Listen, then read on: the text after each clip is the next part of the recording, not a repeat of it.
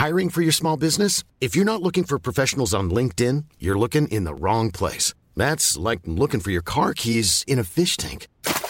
LinkedIn helps you hire professionals you can't find anywhere else, even those who aren't actively searching for a new job but might be open to the perfect role. In a given month, over 70% of LinkedIn users don't even visit other leading job sites. So start looking in the right place. With LinkedIn, you can hire professionals like a professional. Post your free job on linkedin.com/people today. It's the My First Gig podcast. Whoa, sharing stories of first gigs and shows. Comedians sharing their memories. The fun and entertaining, exciting and crazy. With Dwayne Dugan as your host. It's the My First Gig podcast. Here we go. Hello and welcome to another edition of the My First Gig podcast. My name is Dwayne Dugan. I'm your host. It's great to see you again, unless of course this is your first time dropping by, in which case shouldn't you introduce yourself? Hi, nice to meet you. My name is Dwayne, and here we sit down with some of your favourite comedians to discuss how they got started, their life at the time, and of course their first gig. We recorded this chat in Whelan's in Dublin prior to Jamali's show Vape Lord back in October 2018. He had just finished his run at the Edinburgh Fringe Festival and took the tour on the road, and we'll talk about that. He's back on tour now with his new show Strip Club at Einstein. I think there's a date in Whelan's coming, so hold on out for that, check that out. And then he's heading all around the UK to Melbourne, to New Zealand, Australia, and finishing off on May 22nd with his show at the Hackney Empire. If I sound a bit strange to you right now in my introduction here, it's I'm a little stuffed up. I'm down in Cove. It's a little island off of Cork in Ireland. It's about 7 feet away from Cork, but it's still an island where my mother lives and where my cat lives. And I've had the cat since I was 12 years old, and I kind of forgot over time that I'm allergic to cats. Yet I've pretty much had cats since before I was 10 years old. And there was a point there where we realised, like, I was told I was allergic to cats, and my mother was like, he'll be fine. Let's make him fall in love with things that can kill him. That's a nice lesson for life, you know, but maybe that made me stronger. But it definitely didn't, because I'm a weak boy, mentally, physically, and in everyday life, willpower and such. But I do like to see my cat, as in May she will turn 20 years old. That's right, 20 years old, which people like to tell me is very old for a cat, but she doesn't seem old, you know. Like, I've seen 15-year-old cats who can't open their eyes, and this cat, you know, she's older, she's got her ailments, but like, she's fine. She just ran up the stairs. She sits here and just like shouts at me and stuff. It's great. And I went online to try and find the oldest cats in the world, right? I wanted to find out what the oldest cats in the world were, so I went straight for the Guinness World Records, and I found this article, although it's from 2014. It says the world's oldest living cat, 24-year-old Poppy, is the new world record holder. And I'm looking at the cat now. It's a nice cat. It looks a bit haggard, but it does look nice. It's standing on a red carpet with a couple of presents, which they're useless. Can't open them. And then what can only be described as the image of a cake formed out of the ends of a couple of tins of food, but like multiple tins, and varied enough that they're different colours so that we can see, you know, that it looks a bit textured and a bit colourful, with candles in the top of it saying 24, which, like, that's not nice. If you're 24, you're like 112 in human years. And it's like, here's 5 different dinners on top of each other, all different flavours, with some candles in it. Like, it's just going to, whether it's 112 in human years or 24 in cat years, it's just going to shit itself anyway. That's not very nice. Oh, what a start to this article. Poppy was born in February 1990. The same month, Nelson Mandela was released from prison. End of paragraph. Sure, that's like an occasion everybody remembers, but it's not what you want to associate with your birth. Where is she? She's from Bournemouth. She's lived through 5 British Prime Ministers, but is now a frail old lady and spends most of her time inside relaxing. Now, it's an old article. It's 6 years old. I don't want to look up how Poppy's doing now, but this does get me sad, because it says here that Poppy won the prize following the death of Pinky, a cat from Kansas who passed away last year at the age of 23. Now, granted, it's the world's oldest living cat, but I guess I didn't realise that when I read it. And I was like, oh no, not only does the cat die, but they take its award away? I was like, no way. I got a little too sad at that. I looked up the oldest cats ever that ever existed, not just living. And I found this website, oldest.org, right? So I think they should know. Oldest organisation. Recently added articles, 10 oldest trees in America, 10 oldest college football games, 10 oldest cities, 10 oldest companies, and here we have the 7 oldest cats ever. And number 7, right, so we're going to start off with number 7 is Scooter, born in 1987, died in 2016, 31 years and 13 days, Siamese cat from Mansfield, Texas, and it looks nice. But that's number 7, you know? We've got 6 more here, like 31 years and 13 days Scooter. You just missed out. By a whisker. oh, thank you. So at number 6 we've got, that's a fat cat. At number 5 we've got a cat that looks like a wall. At number 4 is Sarah. Sarah looks very angry to be alive. I would be too if I was 33 years old. Number 3, oh my god. Number 3 we've got Grandpa Rex Allen. Like, Google Grandpa Rex Allen. A mixture of a Sphinx and a Devon Rex owned by Jake Perry in Austin, Texas. Oh no. There's got like these little check boxes and it's like oldest age reached, the breed, the owner, the country of origin, and then the last one, the little tick box, and it says still alive. And this one just says no.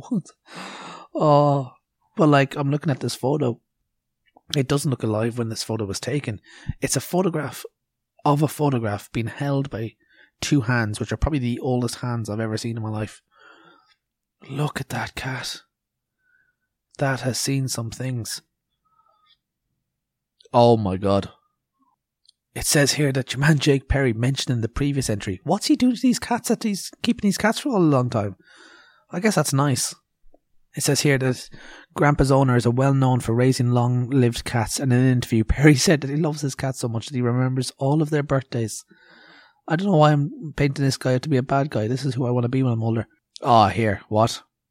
Perry even sent an invitation to President Bill Clinton for Grandpa's 34th birthday, but Clinton could not attend and sent a card with his regrets. 34th birthday, so in 1998. So yeah, whilst Bill Clinton was president, he wrote a letter to a cat to say, I cannot make your party. Sorry about that. The world is mental. Number 2, Cream Puff. Oh no. It's the same man. It's the same hands holding the picture. It's a photo as well. Because it's like in a basket with a butterfly. This isn't real. This man is just going, I have a really old cat. It's like, where is it? I have a painting. Cream Puff. A tabby minx, 38 years and 3 days. That is insane. What's number 1? Number 1 is Lucy, 39 years, from South Wales. It says, while a vet could not confirm Lucy's exact age, the doctor was impressed by how old the cat was and estimated her to be around 172 years. Like 172, you'd be like, here, put me out of my misery, you lunatic. Stop taking my photo for the internet. Born in 1972, died in 2011. Like, that cat was outliving me for a long time. 39 years. I don't know who verified the cats from oldest.org, but the photo here of Lucy, don't mean to put a damper on proceedings, but this is a picture of a dead cat. That cat is not alive. If it is alive, then like it's been hooked up to some machine or something. That cat is not alive. But you know who is alive? Jamali Maddox is alive. Boom! That's how we do transitions here. So I'm going to stop talking about cats. We're going to listen to the chat. As I said, yeah, we recorded this in Whelan's October 2018 before his show. Great show in Whelan's. Oh yeah, it's podcast time, guys. Here we go. It's my first gig with Jamali Maddox. Well, yeah, I mean, I was still writing the show when I was in Edinburgh because I was doing something beforehand. So I was away for like 2 months. So I've still been working on the show up until recently. Even now, I'm still adding little bits here and there, and yeah. You don't think it's ever finished? I mean, yeah. I mean, you get it to a point where you're happy to do it, and you kind of stop writing jokes for it, I think. Sure, yeah. I think, but you can always do stuff new with a joke, but then you kind of always got a. I I think there has to come to a point where you go, okay, this group of ideas I'm done with. And even if I come back to it in 5 years or some shit, do you know what I'm saying? But at the same time, I think, you know, there has to come to a point where you go, okay, this is the show now. And I don't think I've got it with this show yet, if I'm being honest with you. Okay, But I interesting. think I'll get it. Yeah, I don't think the show's not there yet. It's good enough, but it's not there. You know, it's not. Sorry about that. It's not there yet. You know, so I'm just wrecking the place. Fuck Wheelers, man. As long as it's your equipment. Yeah, it's only my iPhone though. I haven't dropped your stuff. Is there a moment that you realise, right, you're saying you're not at that point yet. Do you know when you reach that point? I guess it's you just know it in yourself. Hello, you're right. You just know it in yourself. And I think there's no sort of like, okay, it's been 6 months, so now it's Sure, yeah. Do you know what I'm saying? I don't think there's any method to it. I think you just got to know in yourself where you go, okay.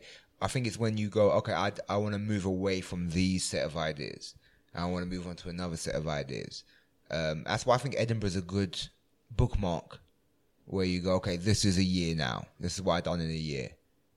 Maybe let me try and work on something else for that year.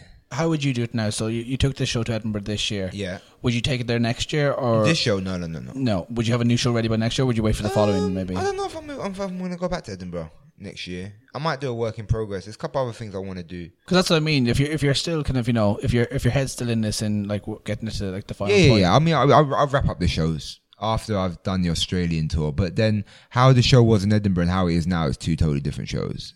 You know, because especially in Edinburgh, you're trying to, you know, this Edinburgh was kind of a weird one for me because it made me realize that I try to force a narrative to it.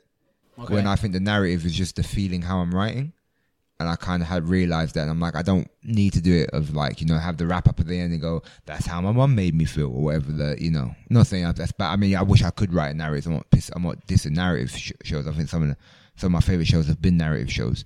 But at the same time, it's like, I can only, you know, I got to do it my way. And my way is just trying to write. My through line is the emotion. So that's what I'm sort of working towards now. So, I mean, I'll wrap up this show after Australia. I think I'll wrap this up. Maybe try and record it, try and lay it down somewhere. Because I'm happy with some of the routines on this show. Sure, yeah. So yeah, I think another 3 routines I need for this to I'm happy with it. And just go back to something you mentioned there. While it's not necessary, obviously, do you feel a pressure? Like I think in general, a pressure, especially for say an Edinburgh show that it needs, say, like a narrative back it. I did. I don't now. I did though. Yeah, 100%. I felt as if that was the dumb thing, so I felt like I had to kind of fit in with that. But and it's like early on, but I don't now. No, now I just like, you know what, man, I can only do what I do good. Yeah, of course. Do you know what I'm saying? And it's like, you know, I could try and do some other shit, but that's not what I do. There's no, and unless it comes naturally, what's the point of doing it if it ain't me? Because it won't be your best then, obviously. It won't be my best. I won't be happy with it. It won't be honest. You know what I'm saying? That's what I'm trying to do now, is write honest. There's so much going on, especially this year. This year was insane up in Edinburgh. Just there's Yeah. too much going on almost. You almost need, like, I think the pressure comes from you need to sell your show in one line almost. Yeah, I mean, I was kind of lucky because I sort of come off the back of a TV show. You know, so that kind of relieves pressure in terms of the extra selling. And I don't play a massive room. It's the biggest room I've played. In terms So I guess of that was Edinburgh. selling yourself Yeah. rather than the show itself. Yeah, well, I don't know, man. I mean, it's a bit of both, brother, you know. I think, you know, I didn't ask the audience why they came. Do you know what I'm saying? Sure, yeah, no, of course. But, you know, it's like, you know, there is that pressure of like, well, I need to set it in a line and stuff.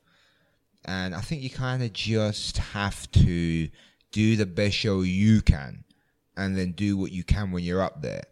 And, you know, and if you have a good show, people will come. I still believe in some type of justice to that. That if you have a bumping show, like if you have a show where motherfuckers are standing ovation in your ass, but you can't write in a sentence, I think you'll be all right still. Yeah, like word of mouth. Do you know what I'm Ultimately, saying? yeah. So I think, you know, but I understand what you're saying. I think there is that perceived pressure, and I think I've been victim to it too. But I think there's pressure all around in Edinburgh. You got showbiz pressure, you got motherfuckers telling you, yo, you know, this is the thing you want and all of that. And then when you really break it down, it's like, you got to really think about what you want out of it. And what I wanted out of it wasn't the things I was told I wanted out of it. Sure. You can't have 4,000 shows trying to achieve the same thing. No. It doesn't make sense. No. Before we talk about your first gig, if I can take you right back, and if I'd ask you what's your first memory of comedy that at least comes to mind, do you know what that is? Honestly, man, like, if we're just saying comedy, you know, and not talking about stand-up and stuff like that, I remember, well, I think it was stand-up. My earliest memory, 2 memories come into my mind. One was my Uncle Mark. And I remember just thinking he was the funniest dude alive. Do you know what I'm saying? And it was just fart jokes. But I remember just thinking that shit was hilarious. Do you know what I'm saying? And the other memory is Paramount TV. I don't know who the comic was, but it was this comic. And he was talking about, I think he was an American comic. He was talking about how when you're on the underground and people are like leaning over to look if the train's coming. And I remember my mum's husband was just crying with laughter.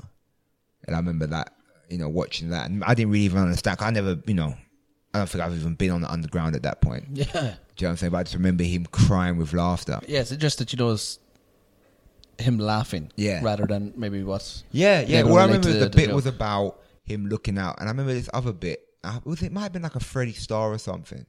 But I remember watching it with my family, and he was taking the piss out of French French numbers.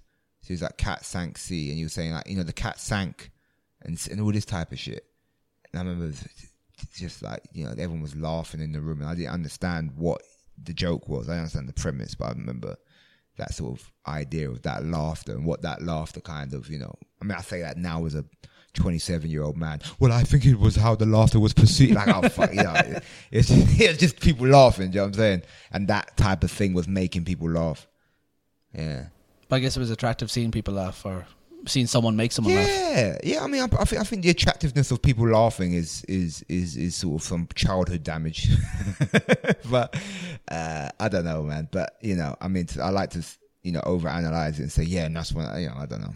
Do you remember the first time you saw stand-up live there in the room? Live, yes. No, it was 2 times. There was one, and I don't know which one came before. I remember one where my sister and me had went to Barbican Theatre in London, and there was these comics over from America. And I remember I bought a DVD off one of them. And I remember playing the DVD, and he was telling the jokes that he had told on stage. And I'd be like, but I already saw it. Like, I didn't understand that you obviously it's his routine, but you know, he kept these routines going. And the other time I saw live comedy, I went to a gig in London. It's a controversial gig. I think it's gone now. It was by a guy called Inky Jones, and it was, you know, it's all politics. So I ain't gonna get into why it's controversial, but I remember watching that gig in central London. Yeah. I was with my friend Kendra and Ramon. How long would this be before you decided to do comedy? That's a good question. Not that long, man.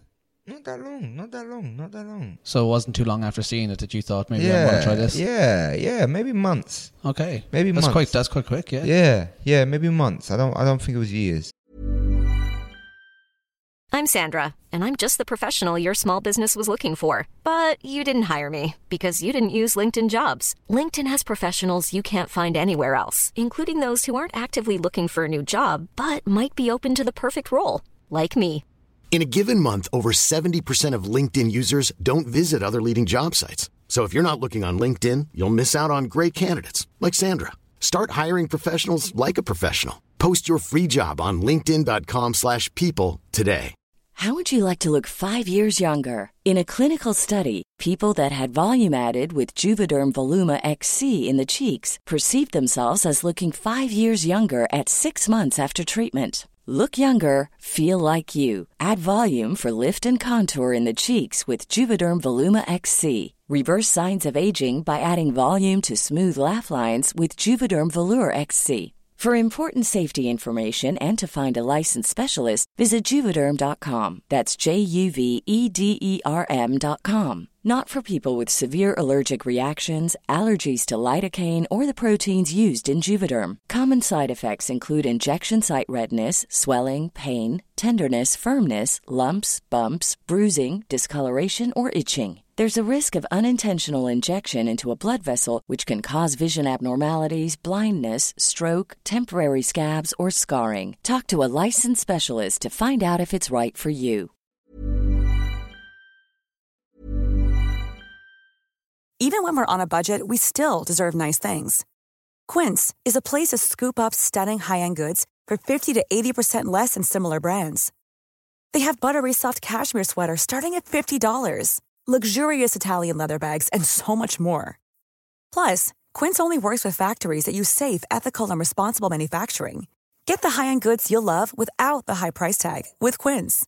Go to quince.com/style for free shipping and 365-day returns. What made you want to do it?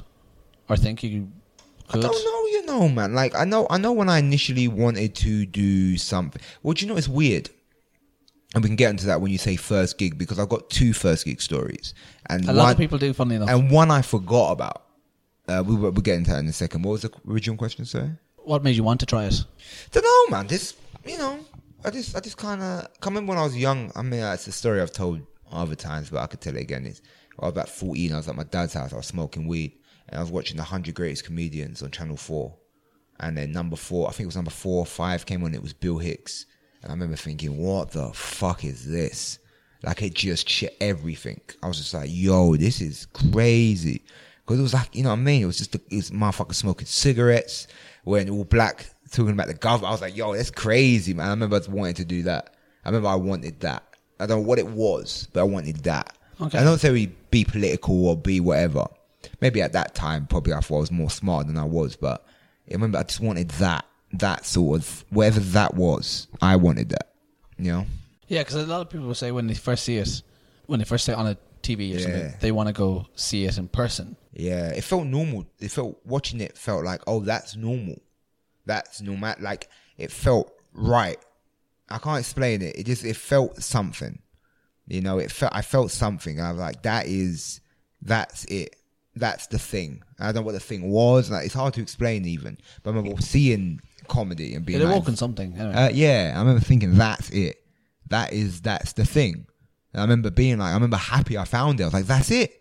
That's the thing. And I don't know if I was looking for it even, but I was like, that's it. That's the thing. That a man on stage or a female, whatever the fuck, you know what I'm saying? Just a person on stage. That's it. Do you see what I'm saying? And that was a big point for me, yeah. So how'd you go about getting a gig then? Because well, I grew up in London, so it was kind of a lot easier. You know? There is like open mics there was around. There was a friend I had called Ayo. Shouts to Ayo. And he had me, and there was a girl that he knew. And I met Ayo on this. I'd done this short film years ago. Like when I was young. And I met him on the set, and I remember saying I want to do comedy. So what he did was he had booked the gig and said, look, we're just going to go watch some comedy. When I got there, he was like, you know you're on.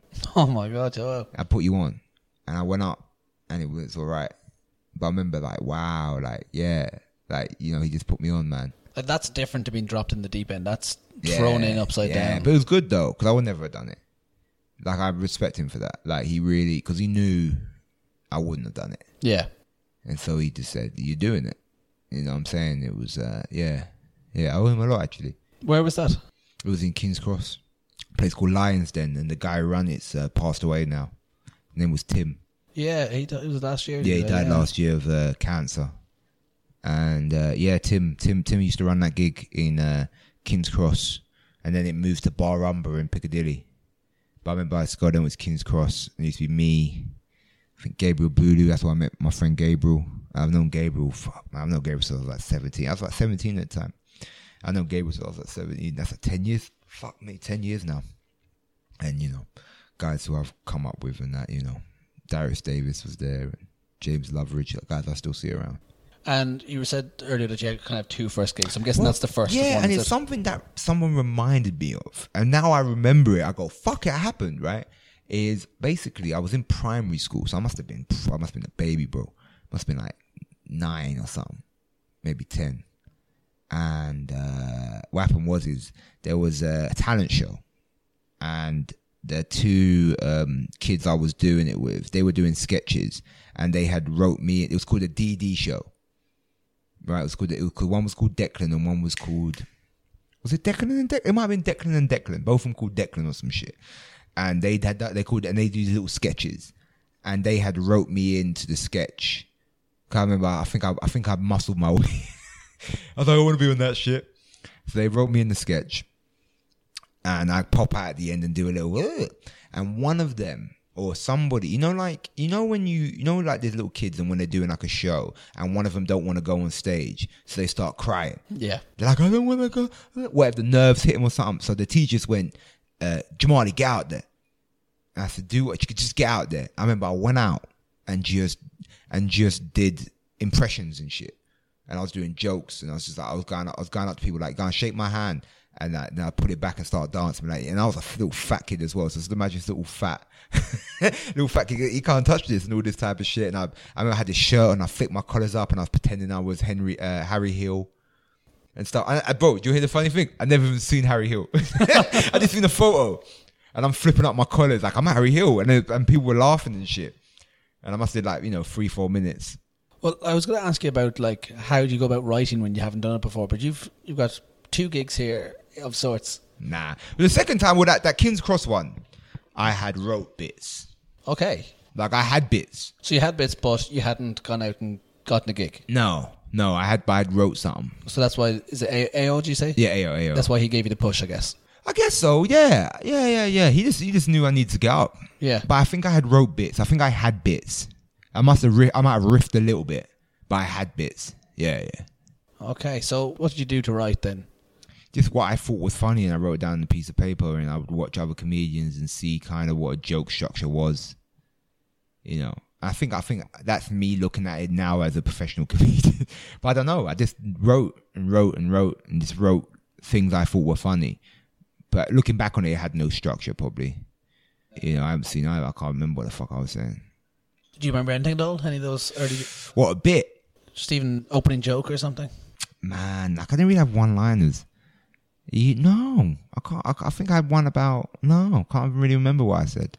I'm sure I got an old notepad somewhere or a piece of paper I could find it, but no, I can't remember, man. It's just that's 10 years ago, so we're talking what 2008. Well, yeah, and then I'd done that, and I didn't do another show for like fucking forever, and then maybe I started picking it back up about 19, 20. 20s when I started taking it seriously. When you went back at 19 or 20, was it like start doing another first time? Yeah.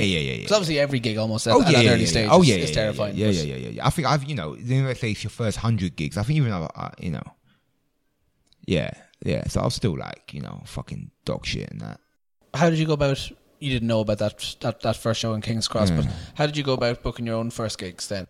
Because so I'd done lines then a lot, and then I'd ask people, and then they put me on the Comedy Collective. There's like a thing called, it's like a Facebook group, and you used to book gigs through that, and someone would see you and say, hey, do you want to come do 5 at my gig in Foxville? And you go, yeah, sure, and you go do 5. Do you know what I'm saying? And you kind of word of mouth, and then you kind of speak to people, or you email people, or you know what I'm saying, or you know someone. He goes, oh, I run a gig in blah blah blah blah blah, and you go, okay, cool. Because so back in then, the London open mic scene was just bubbling, really. Yeah, I think and people might be listening to this who are real historians and be like, "You talking shit?" But from what my memory was, it was about to blow up again, because the open mic now has exploded. There's fucking tons of open mics in London, but just when I was coming up, there was a lot, but there was a lot of open micers, but there's not as many as there was now. Do you know what I'm saying? Yeah. But even then, we considered it a lot of them, but there wasn't that many considering now. Do you know what I'm saying? Yeah, even here, the last maybe Crazy. 18 months, 24 months, it's just exploded. So yeah, man, and it was like, so there was gigs, man. There was just gigs. There's gigs everywhere. You could gig maybe 3 times a night if you were on it. Do you know what I'm saying? I was mad. Like, you work, and the gigs were shit. Some of them were shit, man. But you could get up.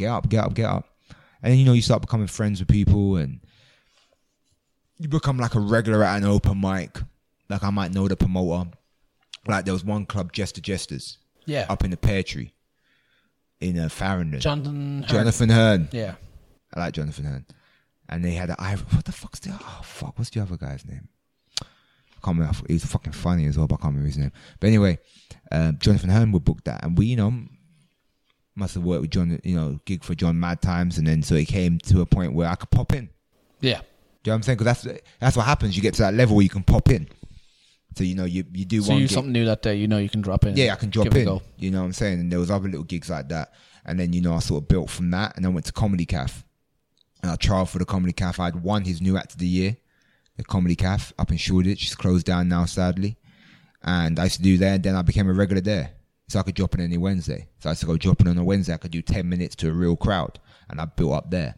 You know what I'm saying? Just kind of bit by bit, snowball. Bit by bit. Then Top Secret Comedy Club, that started breaking now. So I was going there on a Monday. I could pop, done it a couple of times. He thought he liked me. I could drop in there. So you kind of, you build and build and build, and then you start dropping in. That first gig, so then, how many people are we talking on the bill? Man, that must be like 15, 16. So it's a big one. Yeah, 5-minute spots, I'm guessing. Yeah.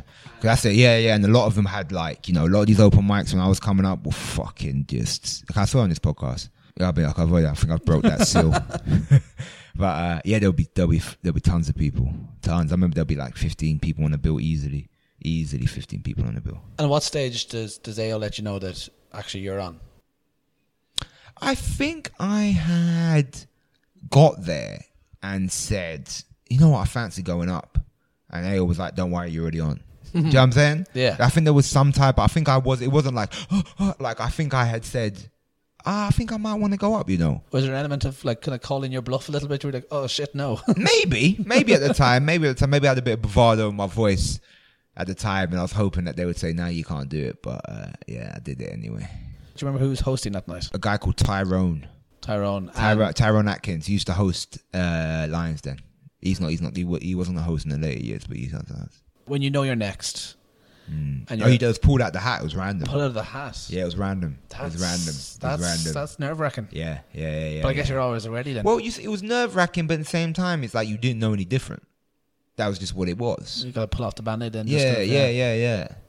Yeah, it's mad. Do you know what, bro? You're making me think about some shit, bro. Because I ain't, when I ain't thought about this forever. Because I feel like when you do comedy, especially when you become professional, it just becomes normal now. Do you know what I'm saying? Yeah.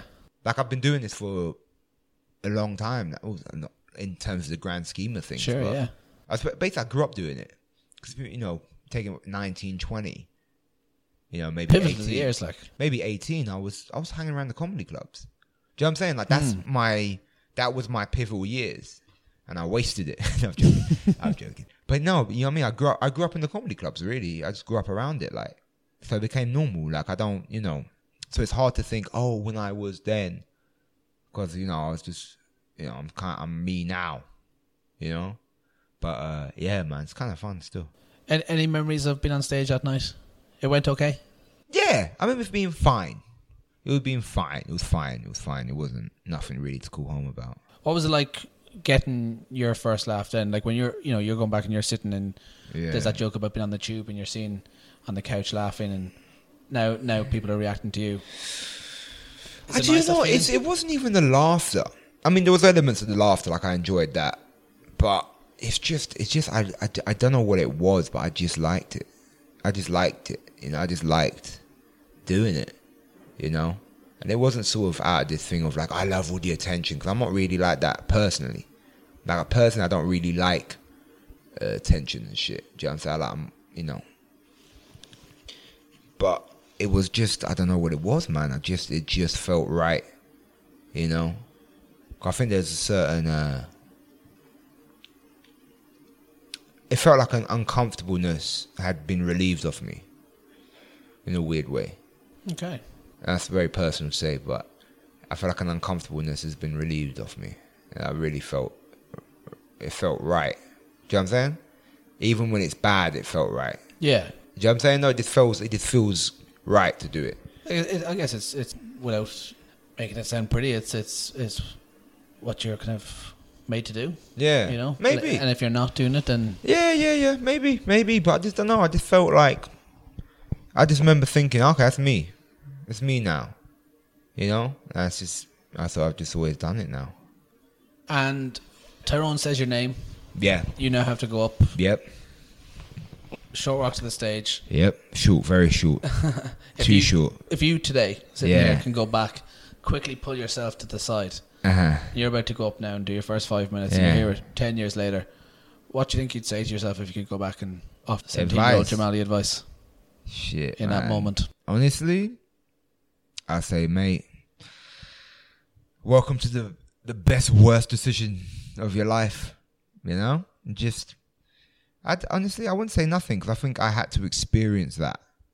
Do you know what I'm saying? And I think not knowing is part of the fun of it. Yeah. You know, because I think in life we kind of, you know, you get bogged down a bit with this stuff. But what's gonna happen? And you go, whatever happens, happens. That's it. That's the experience you had. So get something from it. You know what I'm saying? And you know, you out here worrying. But what about tomorrow? Are you in tomorrow today? So what the fuck you give a shit about tomorrow? You might not even make it. You know what I'm saying? Like, enjoy now. Worrying about tomorrow and the future and 10 years and all of that, man. You know? But, because, you know, that moment you have, being up there, you ain't never going to get that again. Do you know what I'm saying? That sort of, you have everything. You have hope and dreams and aspirations and fear and the unknown. And you ain't never going to feel that again. So it's good to enjoy that. Because that's what it's about, isn't it? It's about, I think you can go through life, it just being a monotonous, same routine and that. And I think it's good to do something that it throws all of that out of place and put yourself uncomfortable, make yourself happy, make yourself sad, all these things are good. So I wouldn't say nothing. I'd let nature take its course and see what happens. I'll probably be cringing at the side thinking like, what the fuck are you saying? But that's nothing wrong with that. It's been great chatting your first gig. Thank you very much. Well, thank you very much for having me, brother. Appreciate no problem. All right. And that's that. Jamali Maddox, my first gig in the can. Guys, thank you so much for listening. Thank you for tuning in. Thank you for staying tuned in. Hope you enjoyed the chat. If you haven't heard the past chats in the archives, James Acaster, Ardla Hannon, Reg D, Hunter, Laura Lex, Catherine Bohart, Stuart Goldsmith, and many more to come over the next couple of weeks. Be sure to keep in touch with us and find out who's going to appear next Wednesday before anybody else by following the show at My First Gig Pod on Facebook, on Instagram, and on Twitter. If you enjoyed the show and you're still listening, it's early days. We're episode 7. I say this almost every week, but please just head on over to Twitter, head on over to your Instagram stories, and just put out a post saying, really enjoyed the episode, maybe you should check it out. That's how we get the word out here. That's how other people hear it. The more people who hear it, the more acts are inclined to do it. The better guests I get for you, the better fun you have on a Wednesday, and we all just have a good time. Jamali Maddox is on tour now. He is tonight, if you're listening to this closely, and you are in Leicester or nearby, head on out to Leicester. We got Nottingham, we got Southampton, we got Shrewsbury, we got Wolverhampton, York, Sheffield, Liverpool, Leeds, Bath, Cambridge, Norwich, Glasgow, Edinburgh, Tyneside, Bristol, Birmingham, before heading off to Australia, to New Zealand, back to Australia, and then finishing off at the Hackney Empire in May. So guys, check that out. JamaliMaddox.com for tour dates. Follow him online. And you know what? If you liked him and give him a follow, say, hey, just following you after hearing you on the My First Gig podcast. That lets them know that the podcast was good. It's all about trust here, guys. If you liked it, let's build some trust. If you've enjoyed me and you'd like to hear more from me, then follow me across all the socials at Dwayne Doogan, DuaneDoogan. If you're in Dublin, come down to Cherry Comedy on a Monday. Let's get out there and do it. You know, we don't want to just be lying around here wondering what the hell is this all for. And on that somber note, no, I won't let you go with that. Guys, go away, have a great week. We'll see you next week, next Wednesday, for episode 8. Thank you so much for tuning in. Go high five someone, and we'll see you again soon. Cheers, guys. Thank you. Bye. It's the My First Gig podcast.